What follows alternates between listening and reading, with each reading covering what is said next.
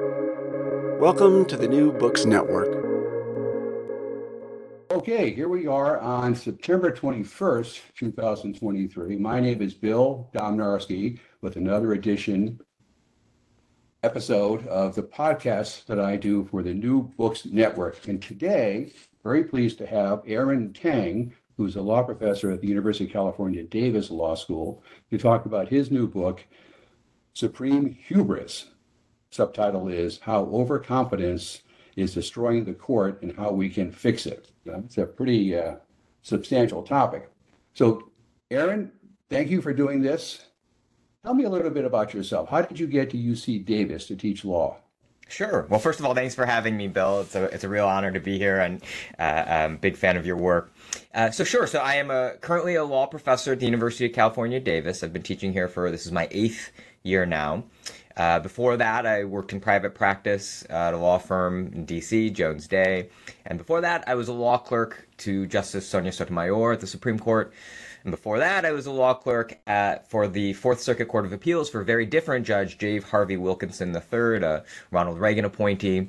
Before that, I did the usual stuff. I went to law school, college, and, ate crayons as a preschooler. I didn't know that you had clerked for Wilkinson. I'm a fan, I think. He's a former journalist, of all things. Yes, that's right. Did he ever talk much about his career? No, he didn't. So when I clerked, he was already in his late 60s, and because he had been appointed to the bench like 38, it'd been decades since his journalism career. But very clear to me that had an influence on his work, his craftsmanship, the care with which he took to write at the level of each sentence, I think was a reflection of his devotion to the journalist craft. So I learned a great deal from him as a judge. Tell me how you won the lottery and got to be a Supreme Court law clerk. Where did you go to school? So I went to law school at Stanford, and I think your description is exactly right. It is a lottery, right? Anybody who's out here telling you that clerking for a Supreme Court justice is a meritocracy, that it's the only the most brilliant, brightest students who make it there is selling you a fiction. There are thousands of law students, graduates every year who are qualified to do the work of the Supreme Court. And the lottery is won by people who happen to have professors at their law schools who know the justices, to have judges who clerk for judges at the Court of Appeals who know the justices and are able to put in a good word and get you an interview. And at that point, it's just basically sort of luck, happenstance. Do you hit it ooff with the justice or not? I interviewed with Justice Kagan before I interviewed with Justice Sotomayor, and that didn't work out, right? Just sort of luck. So yeah, I think that explains it. So before we started the podcast, you and I were talking about the Yale Law School. And the Yale Law School is famous in part for this very high success rate that they've had placing students as Supreme Court law clerks. And there is apparently a real emphasis at the school to try and place them at the Supreme Court. Was there anything similar to that at Stanford when you were there? Yeah, so I think less so than Yale and Harvard and maybe even Chicago. I mean, I think certainly there are individual professors, several professors with close connections to judges and justices who are instrumental. So Pam Carlin and Jeff Fisher are professors there who were incredibly supportive. I'm so grateful. I'm sure I would not have clerked for Judge Wilkinson or Justice Sotomayor without their support. Mike McConnell, Professor McConnell, for himself a former judge on the 10th Circuit Court of Appeals, has great relationships with the justices and judges, and he was also very generous in his support for me. So there are definitely professors at Stanford. I just don't know if institutionally or institution-wide, if any school cares so much or tries so much as the Yale Law School does. No, I probably should say this afterwards, but I'll say it now. McConnell is very highly thought of in the profession. And I know that Dick Posner, the fellow that I wrote about, thinks very, very highly of him. I've seen letters in the archive where he talks about McConnell and how great a writer he is and how great a scholar he is. So pass that back to him if you would. I will. All right. So we've gotten you onto the Supreme Court, and that's important because you begin your book, it's in the introduction, with an arresting anecdote of Antonin Scalia. Now, I want you to tell us the anecdote and tell us why it was so important and why you put it in the introduction, because I think almost the whole book pivots on that conversation. Sure. Tell us what happened. Yeah, so it's September. So new law clerks start at the Supreme Court typically in July during the summer months. Most of their bosses are not even in DC anymore. They go home to wherever their homes are. And so you come to the court and you're writing bench memos, pool memos, trying to get certiorari denied in cases generally is the approach. And then the justices return in mid-September, late September, before the first Monday in October, when the new term starts, the first oral arguments are held. And so there's always a reception held in the Supreme Court. This, in my year, 2013, 2014, it was on the second floor in a very stately reception room. And any of the justices who are in the building come, and all the law clerks come meet them, and it's kind of like a mingling session. And as you can imagine, for a bunch of 20-somethings, mostly we're all in our late 20s or early 30s, this is a very nerve-wracking moment to be meeting all of these people who've written opinions that you've been poring over and obsessing over as a law student. So we're all nervous, we're all sweating. We get there. And very quickly, it's clear that Justice Scalia is going to be the life of the party. He's telling jokes. He's got this booming, commanding baritone voice. He's endearing. He's genuine, right? He's asking questions of the law clerks. And so a circle starts to build around him. And some of the other justices are happy to duck out because they're pretty shy anyways. And at one point, there's a pause in the conversation. So I don't remember who it was, but another clerk in a different chambers asked Justice Scalia, do you have any tips for us? We're starting our clerkships at the Supreme Court. What can we do to be better clerks?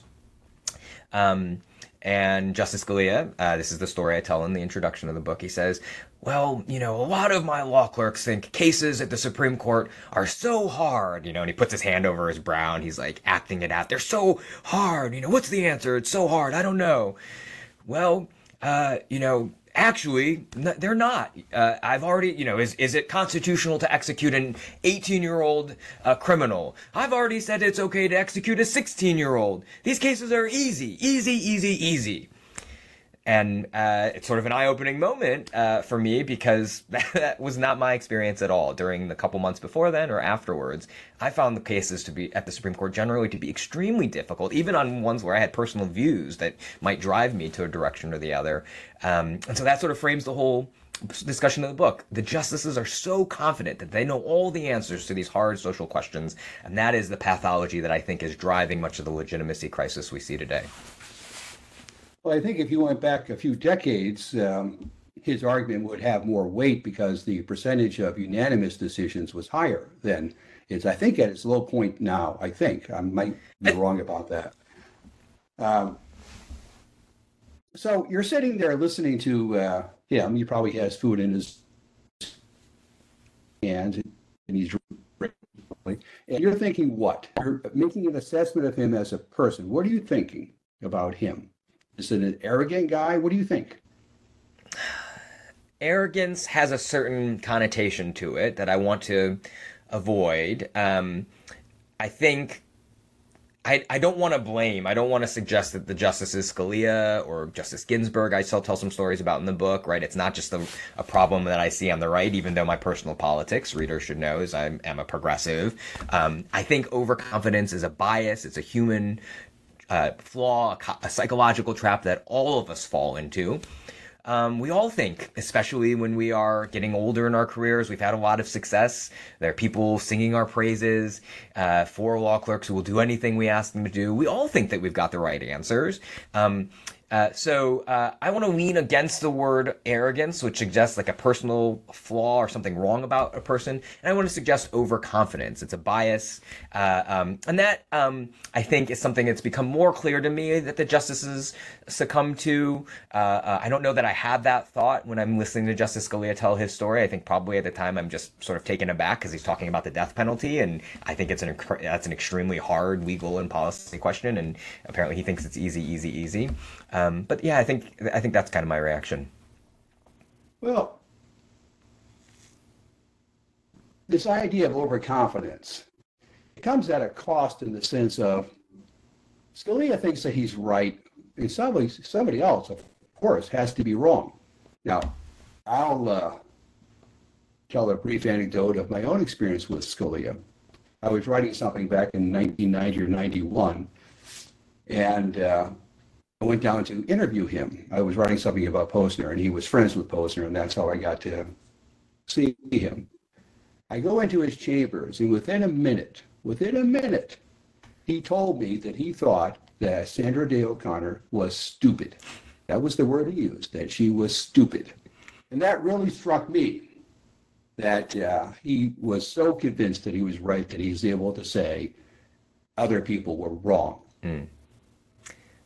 Yeah. That's In your experience, did they have, when you were there, the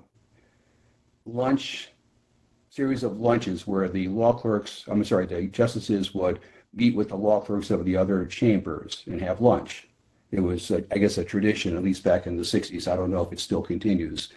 So all of the law clerks got a chance to see each of the justices up close and personal. Did they have that going on when you were there? Yeah, that was still the tradition. And okay. That's actually one of the reasons I smiled. Because in contrast, so Leah, with these other justices that you were able to spend some time with, what were they like in comparison and in contrast with him? Yeah, so I do think Scalia is the most confident or overconfident of all of them. He had similarly disparaging remarks to say about several of his other colleagues. I won't name who they were, but similar to the story that you tell about Justice O'Connor. The other justices play their cards, many of them play their cards closer to their vests, right? So they're not saying things that they think might be in the news. The Chief Justice, John Roberts, is especially a good example of this. He's a very obviously brilliant man, but there's a sense that, sometimes when he goes out to lunch with the clerks, every single thing he says to the clerks from the other chambers is something he said before, almost practicing in front of a mirror, right? Or to other people, it's very rehearsed, right? It's very, he sees himself rightly, I think, as very much the head man, the front man for the Supreme Court as an institution, and it would be unbecoming for that person to be saying the sort of things that an Antonin Scalia said. So there is a difference in sort of the personality or the openness of the different justices.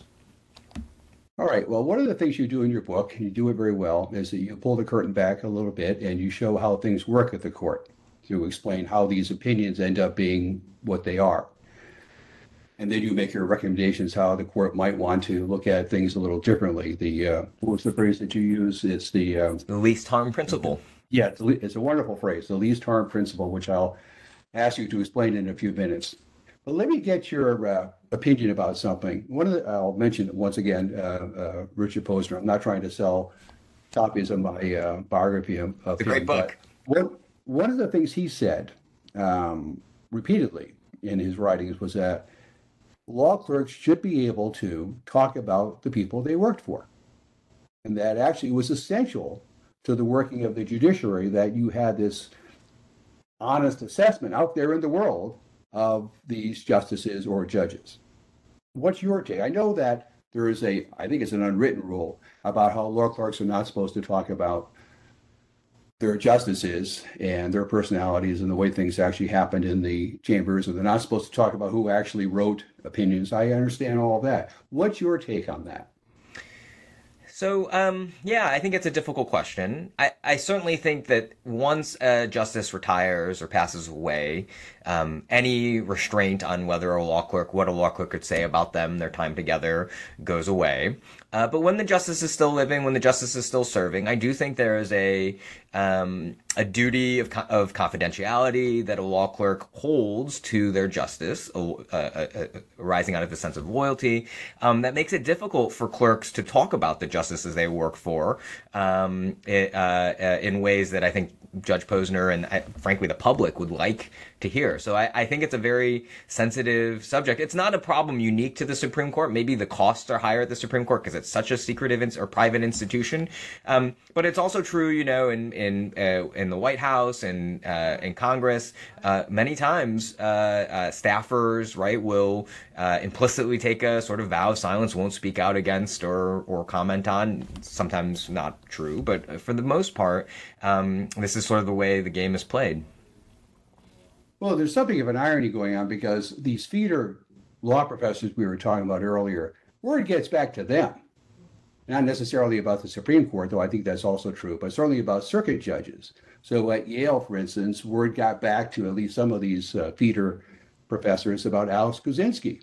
Sure. This has been written about. I'm not making any of this up. It's all been written about. And that's one reason it all came to light about what he was up to on the Ninth Circuit when it came to the way he treated women in his chambers. Yeah. But I'm interested more in the intellectual aspect, intellectual credibility of the justices, because we've been moving, it seems to me, to this partisan divide, and that the opinions are screaming their positions with the expectation that they're writing for, I don't want to say cult followers, but close to that, people who want to hear them say particular things in a particular way. And I wonder if we had more inside reporting, so to speak, on what actually happens in the chambers, that we would then have a better sense of who these people are who are declaring things from the bench, things that affect the way people live. Maybe I'm asking for too much. Well, no, I don't think it's I think it's a very reasonable thing for the American people to want to know who these listen, the big story here, obviously, that's happening, the big elephant, is that in the past 2 years the Supreme Court has seized incredible amounts of power in the sense of deciding huge issues that affect millions of Americans, on everything from gun safety to environmental law, obviously, to reproductive autonomy. And so the idea, if it were an elected official who was making these choices, we would know, because we would know in the course of vetting people and whether to vote for them all the mistakes they've made. We don't know these things about the 9 Supreme Court justices. They live very private, sheltered lives. We don't know how they go about thinking, other than the way they sort of testified during their stilted, congressional hearings or confirmation hearings. So it's a reasonable thing to want to know more about, hey, when Sam Alito writes this majority opinion in Dobbs versus Jackson Women's Health Organization, how does he do that? What is he thinking? What's his process? Those would be great things to know. Maybe they would help the public consume or criticize or know whether to trust the court more. I don't know that it would change, anything fundamental about the sort of pickle that we're in with the Supreme Court, but it would be nice to shine that light on the institution. All right, so you spent a fair amount of time in your book talking about that abortion case that Alito wrote, and you use it as an example of overconfidence. Yes. Right? Tell me a little more about that before I come out and try and challenge you about that. Sure. No, I look forward to that. Tell me more about how you see it as an example of overconfidence. So at the heart of what I'm talking about with the overconfidence problem is this. When cases get to the Supreme Court, big cases on big questions like abortion or gun safety, they're very hard. They're very hard morally, right? There's no question that the question of that whether pregnant people should be able to have abortions is a difficult moral issue. People on both sides have very strong views, and it's a difficult question legally. I have a personal policy view, right? I am a supporter of reproductive autonomy rights, but I will confess that the legal question, constitutional question, whether the Constitution protects a right to abortion, is hard, right? I personally, of course, would like the answer to be yes, but I can see the arguments on both sides. What happens when the court is overconfident is they don't see the gray area. They don't see the difficulty. This is a little bit of what you were talking about before. The justices on one side, the 5 conservatives in the majority, are almost virtue signaling. They're writing an opinion talking just to the 40% of America that's pro-life. And to them, this case is easy, right? So think about the kind of overconfidence it would take for someone like Sam Alito to say that all of the justices who voted in Roe and Casey, the supermajority of justices who recognized the right to abortion, the 9 out of 12 Republican appointees who voted to affirm a right to abortion in those cases, not only were they not reasonable in reaching that conclusion, they were egregiously wrong. Their brains, the way they thought about this question, were exceptionally weak, right? Sam Alito saying Thurgood Marshall, William Brennan, Bill Berger, Sandra Day O'Connor, Anthony Kennedy, David Souter, they are egregiously wrong and exceptionally weak to have thought. Not reasonable, not that this is a debatable hard question. That's overconfidence in a nutshell. And I think that it's true. It's fair to say the 3 justices in the dissent, the liberal justices, write in a similarly overconfident register on the other side. All right, I'll start my what was the word I used before? I was going to challenge you, or what was challenge, the phrase I used? Sure, okay. Challenge, yeah. I think if we were sitting on the court and the abortion case came before us, yeah, we'd think it was hard. I don't think for a second that Alito thought it was hard. He probably jumped for joy when the court decided to take the case, And he knew what he was going to do for us, or his vote would be, from the moment the case was accepted, because he's known for 50 years. For 50 years, he's known that the court got it wrong. So for him, it was easy as anything. No self-doubt about, am I right about this? Am I wrong about this? It was really easy. Now, here's the challenge for you. He writes with a style, with an attitude, with a tone that a lot of people found offensive.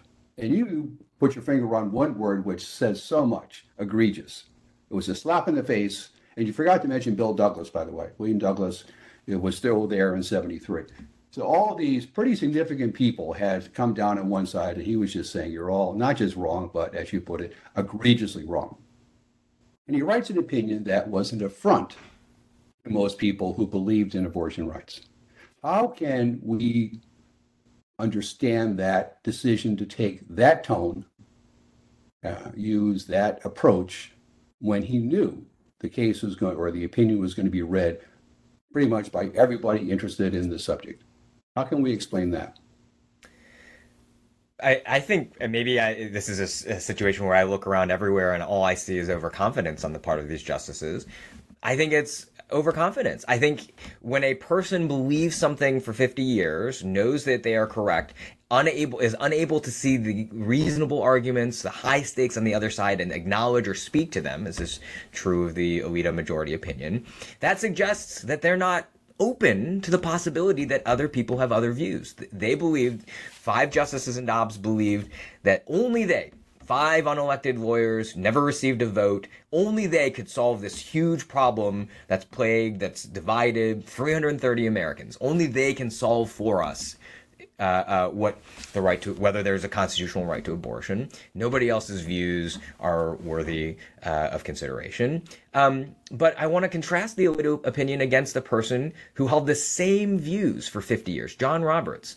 If you sat down and had a private conversation with both of them would oppose abortion on a moral and policy ground with equal fervor, right? John Roberts is a product of the same Federalist Society upbringing. Sam Alito, his conservative credentials, his bona fides, up until Dobbs are every bit as strong. And yet John Roberts writes a very different opinion because he is a conservative who, instead of being overconfident, is more humble, self-aware of the limitations of his ability to solve not these difficult questions with lawyers' arguments. His opinion, his separate opinion, says it's almost a remarkable example of the kind of least harm approach, humble approach that I'm advocating in the book. John Roberts is the best reason to think it's possible if he can bring one other justice along with him. And he says, I'm not so confident. I'm not nearly as confident as Justice Alito in the majority or the 3-justice joint dissent that the Constitution does clearly answer this question in one way or another. I don't know. Maybe there's a constitutional right to abortion up to 15 weeks. Maybe not to 24 weeks like Roe held, but maybe up to 15 weeks. That's what I would say here. It's a middle ground. It would at least allow people who lose, pregnant individuals who choose to have an abortion from week 16 to 24, to choose to have the abortion much earlier in their pregnancy. 99% of abortions happen before 16 weeks, right? There's some small number of pregnancies that happen. There's a congenital defect discovered afterwards. So that would be a real harm, but perhaps abortion travel funds and other support networks would provide some options for those individuals, right? That's a much humbler opinion. And think about what America might look like today if the Supreme Court had said, we're not going to go all the way and overrule the right to abortion. In every single state, you can still have an abortion up to 15 or 16 weeks. It might well be a different kind of conversation we're having about the court. Well, a cynic might say, not that I am, of course, I'm not a cynic, but a cynic might say that courts write whatever they want for various reasons, and that Roberts, the reason he wrote what he wrote in his concurring opinion was that he's concerned about his reputation. He's concerned about his legacy, his standing in history. So it's better to be the statesman than the aggressor that Alito was. And there's some truth to that, I think. Yeah. I think that's true. But two things can be true. Sorry, go ahead. I want to move to, I want to try to keep these two people in our focus, Roberts and Alito. How self-aware, and this is obviously asking for speculation, how self-aware do you think each of these guys is? Because the thing about hubris, it's in the title of your book, the main title, supreme hubris. Classically speaking, when it comes to hubris, the actor has no self-awareness. Do you think these people have self-awareness? Does Alito know exactly what he's doing and say, that is the way I want to be? Or is there a lack of it someplace? I think this will be responsive.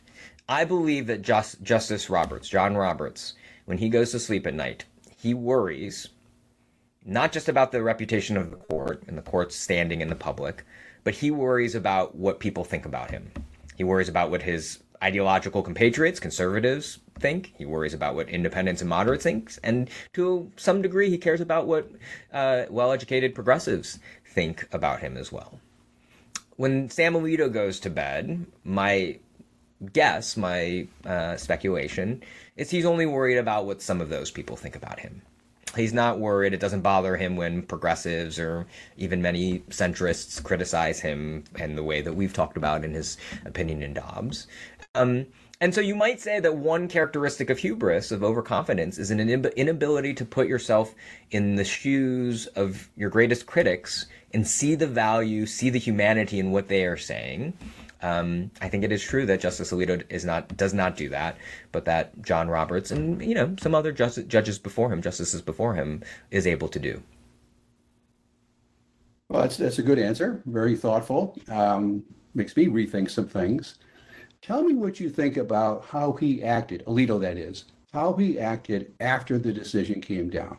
Was he went on a kind of a grandstanding tour around the world almost, you could say, talking about his opinion and about the detractors, the people who had the audacity to question him in the court. Yeah. What did you think about that? This is just a personal question to you. Sure. It's not related to your book specifically, but tell me what you think about how he acted. Sure. Because people, of course, often look the way people act rather than what they say. What do you think about that? I think it is still more evidence of overconfidence on at least his part personally. And, maybe this is not the most difficult kind of argument to make because we're talking about one justice who may be among the most overconfident at the court. But when you give a speech, I think it was in Rome where he, made jokes even about those who've criticized his decision in Dobbs. When you give speeches like that saying, how dare you criticize the court? How dare you try to challenge our legitimacy? And then when you go out and you say things like Congress lacks the power to regulate us, to impose an ethic or ask us to create a code of ethics for ourselves, as he has said after ProPublica released reports of his accepting a personal jet flight and a luxury vacation from Peter Singer, whom he then voted in a case to award hundreds of millions of dollars on shortly after that vacation. Right? When you're the type of person who believes you are above reproach, all the decisions you answer are so clearly correct, solving the meaning of our law, of our Constitution, nobody can doubt it. And that you don't have to abide by a basic code of conduct because, of course, you're Supreme Court justices. Everybody has to trust you, right? To me, that strikes me as like maybe the best evidence that you believe you've got all the answers, that you don't even consider for the slightest possibility that you might be wrong. All right, a couple of things. One is some people might challenge your assessment of Alito as the most overconfident. Some people might say that Gorsuch is just that. And that he has again, you don't like the word arrogance, but I'm going to use it. He has an arrogance in a way he hasn't been seen before in the court. And I say that with regard to, in particular, the way he treats or talks to other justices during oral argument. It's been reported. I'm just basing all of them. I have not seen him in action. I'm just basing all of this on what I've read, is that he, at oral argument, seems to take the I know better than everyone. And now that Scalia is gone, it seems that he might be the one who takes that title of most overconfident. What do you think? Yeah, so we should distinguish between two different kinds of confidence or overconfidence. One is on an interpersonal level, right? The way whether we're blustery and harsh and aggressive. But that's different than sort of the ideological or intellectual kind of overconfidence where we are so sure we have the correct answers that we don't defer or trust or consider the views of other people. right? And so a person like Felix Frankfurter, you obviously are very familiar with all of the justices over history, is an example of someone who has extreme interpersonal confidence. Felix Frankfurter was famous for being basically a jerk to his colleagues, lecturing them, thinking he knew best and how dare anybody vote other than him. But his ideological view, his jurisprudential view, was incredibly humble. He believed that the Supreme Court should basically almost always, trust the wisdom of elected officials because they would know better the answers to the hard questions of the day than these 9 elected justices. That's an incredibly humble view married to a overconfident personal dynamic, right? I think Justice Gorsuch, my sense is, from the same reporting that you're reading, is that he may have some of this interpersonal kind of overconfidence, blustery in the way that Scalia had. But I think jurisprudentially he's less confident than Alito, right? There are enough instances where I have seen him write decisions where he's open-minded, he's open to changing his views, he takes frankly, positions that are in contravention of this sort of standard conservative movement playbook that suggests to me that he is open-minded about some of these legal questions. Not many of them, not all of them by any chance, but just enough of them that maybe he's lower on the sort of ideological overconfidence than Alito. All right, before I get to the least harm principle, I want to ask you what you think about the hearings that these folks go through for their confirmation. Should we have known about Alito back then? What year was it? 2006, was it? I think it was 6 for him. Should we have known then from the way he toyed with the committee that he is exactly what we now know him to be, or he was exactly what we now know him to be? Should we have known then? I think we could have known to some extent. I mean, it was pretty clear that, right, so Alito is nominated by George W. Bush after the failed nomination of his longtime friend Harriet Miers, who Democrats would have been all too happy to confirm to the Supreme Court because it was not at all clear that she had strong ideological convictions in either direction, but it's the conservative movement that sort of killed her nomination. There were plenty of signs that Alito was a very steadfast conservative. Some of the lower court opinions he'd written on the Third Circuit took this view. So I don't think anybody should be surprised. But there's some path dependency to what happens to how justices evolve in their time in the court, right? It's possible that John Roberts could have turned out in a similar way. I think there are a lot of reasons why he's pivoted more towards the middle and been more humble. Some having to do with the fact that he's sitting in the Chief Justice's seat, and so the court bears his name, and therefore he's concerned maybe with its reputation more than associate justices might be. But yeah, I think Alito's true colors, he did not really hide the ball in his confirmation proceedings. I have my own theory, which is that we don't pay enough attention to what we see when it comes to the personality that they're displaying, and that we have a right to say, that's not the right kind of person for us. Put aside all this legal stuff. We don't like that kind of person on the court. We don't have the right, I think most people think, to judge personality. But I wonder if that's not a better way of going at things. It might mean that you'd have to have different kind of hearings, that people would prepare for them differently. I don't know. But it just seems to me that personality is such a big component in the way people lead their lives. I think that's a fair point. That for us to say when it comes to justices, oh, they're just about the law, that's a mistake. Now, how did you decide to write this book, and how did you come to understand your fulcrum principle of least harm principle? Sure. Tell us about that. Yeah, so to the first point, why did I write the book? So I think, like many listeners, am deeply worried about the future of the Supreme Court, about the future of our country. I'm worried that many Americans will find less and less reason to continue abiding by basic democratic norms, right? Why would anybody keep playing by the rules of our constitutional game if they believe the referees, the Supreme Court, have rigged the game against them on all the causes, right? And this is not just an American problem, right? We've seen loss of trust in the judiciary, packed Supreme Courts lead to the erosion of democracies in Poland and Turkey and Venezuela, where it looks like America is closer to that fate than we ever hoped, as Ziblatt and Levitsky have written before. So that's what motivated the book.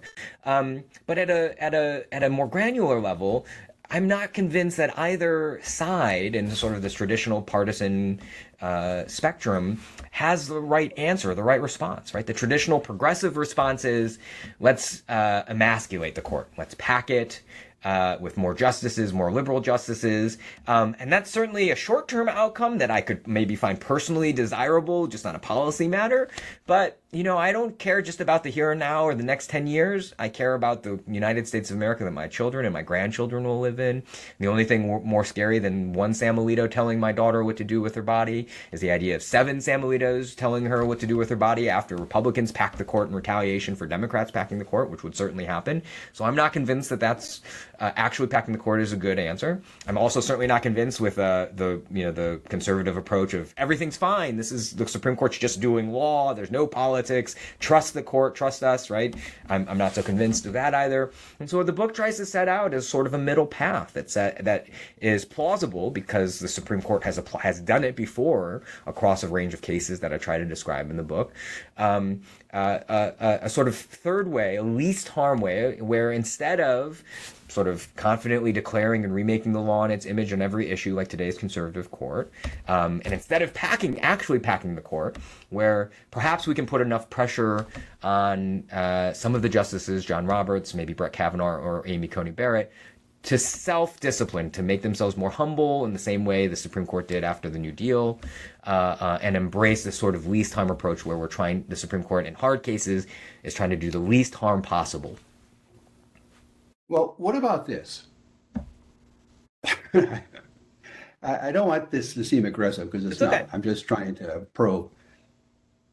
It's not as though they don't know how to do it. They just don't want to do it. Yes, that's true. Well, to be clear. How do you change that mindset, that sensibility that says we're not going to yield? Yes. That's the $1 million question, right? Because you could be on board with the idea, with the theory of the least harm approach. You could read the cases I described where the court does it and that sort of garner approval across partisan lines. And you could say, yeah, that's a great answer. The court should do less harm possible. It should rule against whichever side has the greatest options to protect itself. So even though that side loses in the Supreme Court, they're still fine because they can go and do these other things in the democratic process or just sort of through private action to protect themselves. You might say, that's a great theory. Why on earth would we think the Supreme Court would ever do that? And the answer is self-interest. The answer, Bill, is what we need to do, the American public, if we want this court to change its ways, to be humbler, to do less harm in the big cases that divide us, Americans need to vote. They need to do, this is history talking, we need to do exactly what the American public did in response to an overconfident court in the 1930s. We need to vote. Our legislators, after they win elections, Democrats don't need to just go back and raise more money and run for re-election. They have to actually pass new laws challenging the Supreme Court on things like voting rights and reproductive autonomy. We need to threaten court reform, taking power away from the court in big issues like abortion and gun safety, voting rights. And when you do all those things together, you send a message to the justices, right? It's a self-interest, purely selfish message. Imagine you're Brett Kavanaugh.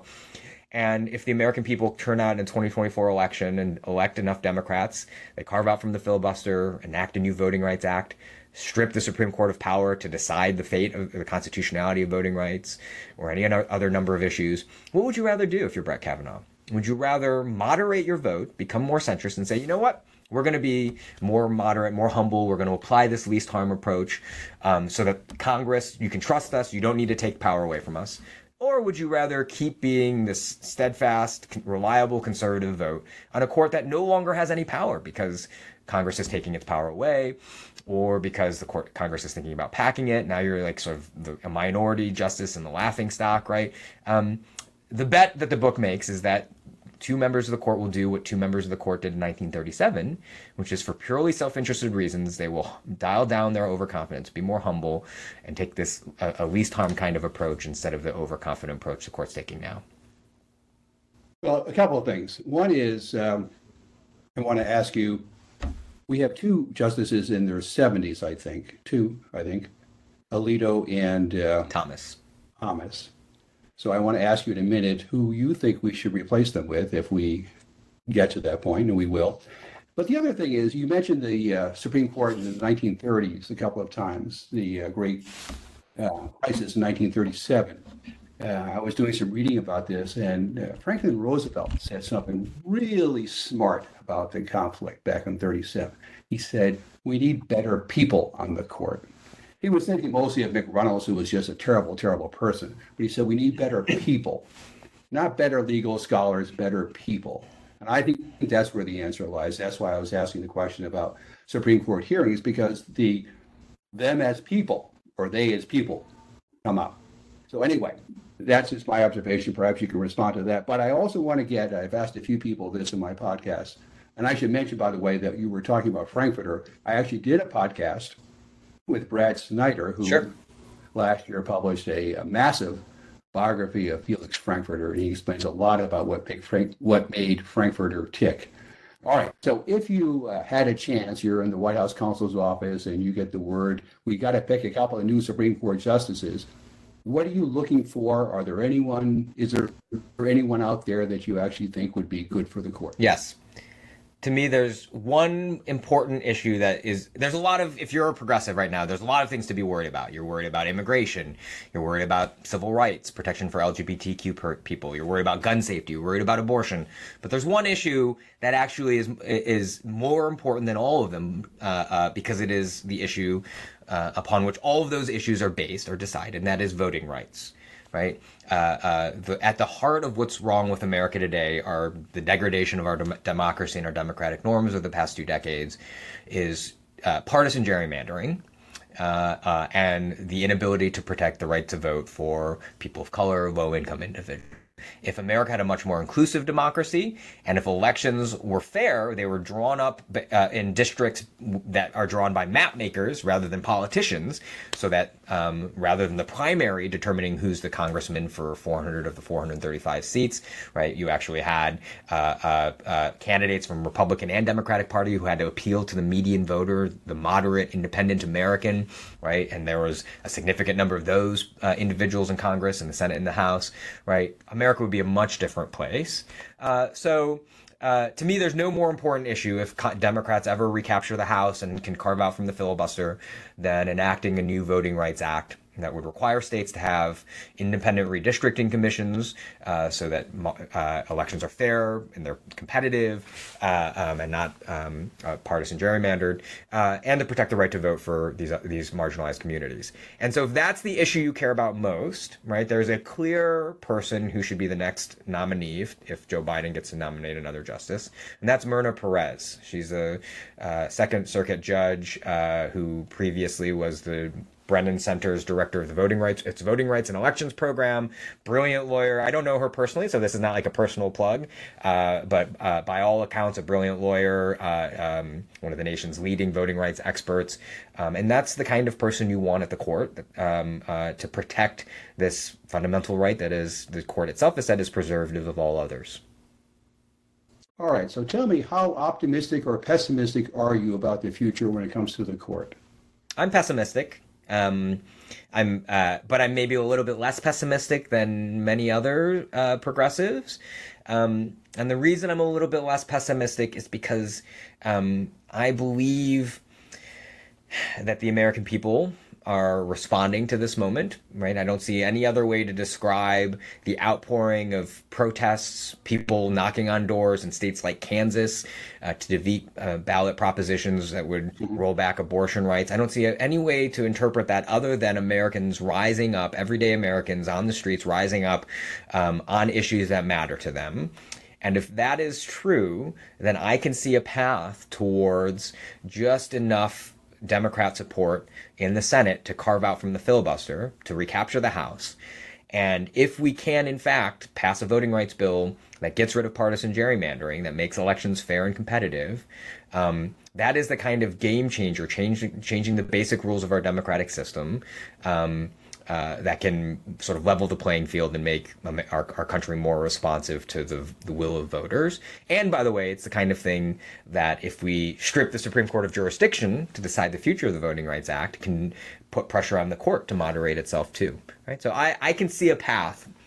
But when I go to sleep most nights, I forget that path, and I almost weep as I think about the terrible things that have happened from guns. I mean, people are dying because of Bruin, potentially because of Rahimi, a new Second Amendment case. People are dying because of the Supreme Court. Thousands of pregnant people don't have access to basic reproductive care that they did for 50 years in this country, right? So I'm not unduly optimistic. All right. Now, tell me what you're working on these days and what you plan for the future when it comes to your writing, your research and writing. Sure. So I am working on, maybe this is in the vein of humility, which is sort of the prescription, one of the prescriptions in Supreme Hubris. I made a mistake more than 5 years ago in an article that I wrote in the aftermath of the Supreme Court decision called Janus versus American Federation of State Council and Municipal Employees, Council 31. If somebody follows union politics or labor law in the United States, they might recognize that case. So the Janus ruling held in 2018 that when 23 states for 50 years in America instituted a practice called fair share fees. That was sort of the financial backbone of organized labor in the public sector, teachers' unions, state and county municipal workers. That those fair share fees, the Supreme Court held, violated the First Amendment. Right? So what are fair share fees? The basic idea is that under these 23 state labor law, these blue states, pro-labor states, unions have a duty of fair representation. They have to bargain on behalf of, provide grievance representation to all workers, even if the worker opposes the union. Even if they're not a member of the union still has to fight for them and represent them and give them a wage increase. Because these workers are going to benefit from the wages and benefits increases the union bargains for and spends its money on, the law required these objecting anti-union workers to pay a fair share, 1% of their salary to help pay for the union's bargaining costs. And the Supreme Court held in Janus that violates the First Amendment right to free speech of these objecting workers. I predicted, along with many others, I was far from alone, that this was going to be a huge problem for public sector unions because everybody was going to start quitting the union. Even pro-union workers, why would you pay, $1,000 a year in membership dues if you're going to get the same benefits no matter what, now that the Supreme Court says you don't have to pay? So I predicted that was going to be a problem. Unions were going to lose 15, 20, 30% of their members, their budgets. And so I proposed this radical sort of legislative solution to try and to fix that, which we don't need to get into. It's been 5 years. I was wrong. Something amazing happened. Turns out everyday workers in public schools, hospitals, county municipal offices, they recognize the value of their unions because they know that the union bargains for a 13% wage premium. Only costs them 1 or 2% of their wages for that. It represents them if they've been fired or treated unfairly by their employers, right? They see all the benefits of the union. And so their response to Janus was, no problem. We're going to have conversations with our colleagues and make sure everybody is paying. And so in the 5 years since Janus, there's been about a 1% decline in union membership in public sector unions, which is the similar rate of decline as the 5 years preceding. So it's almost like Janus has not really made much of an impact. I was wrong. Many people were wrong. And so I'm working on an article explaining how I made that mistake and what it can teach us actually about progressive responses to a Supreme Court that issues decisions we think are cataclysmic, because progressives thought Janus was going to be crippling, devastating for labor, for Democrats.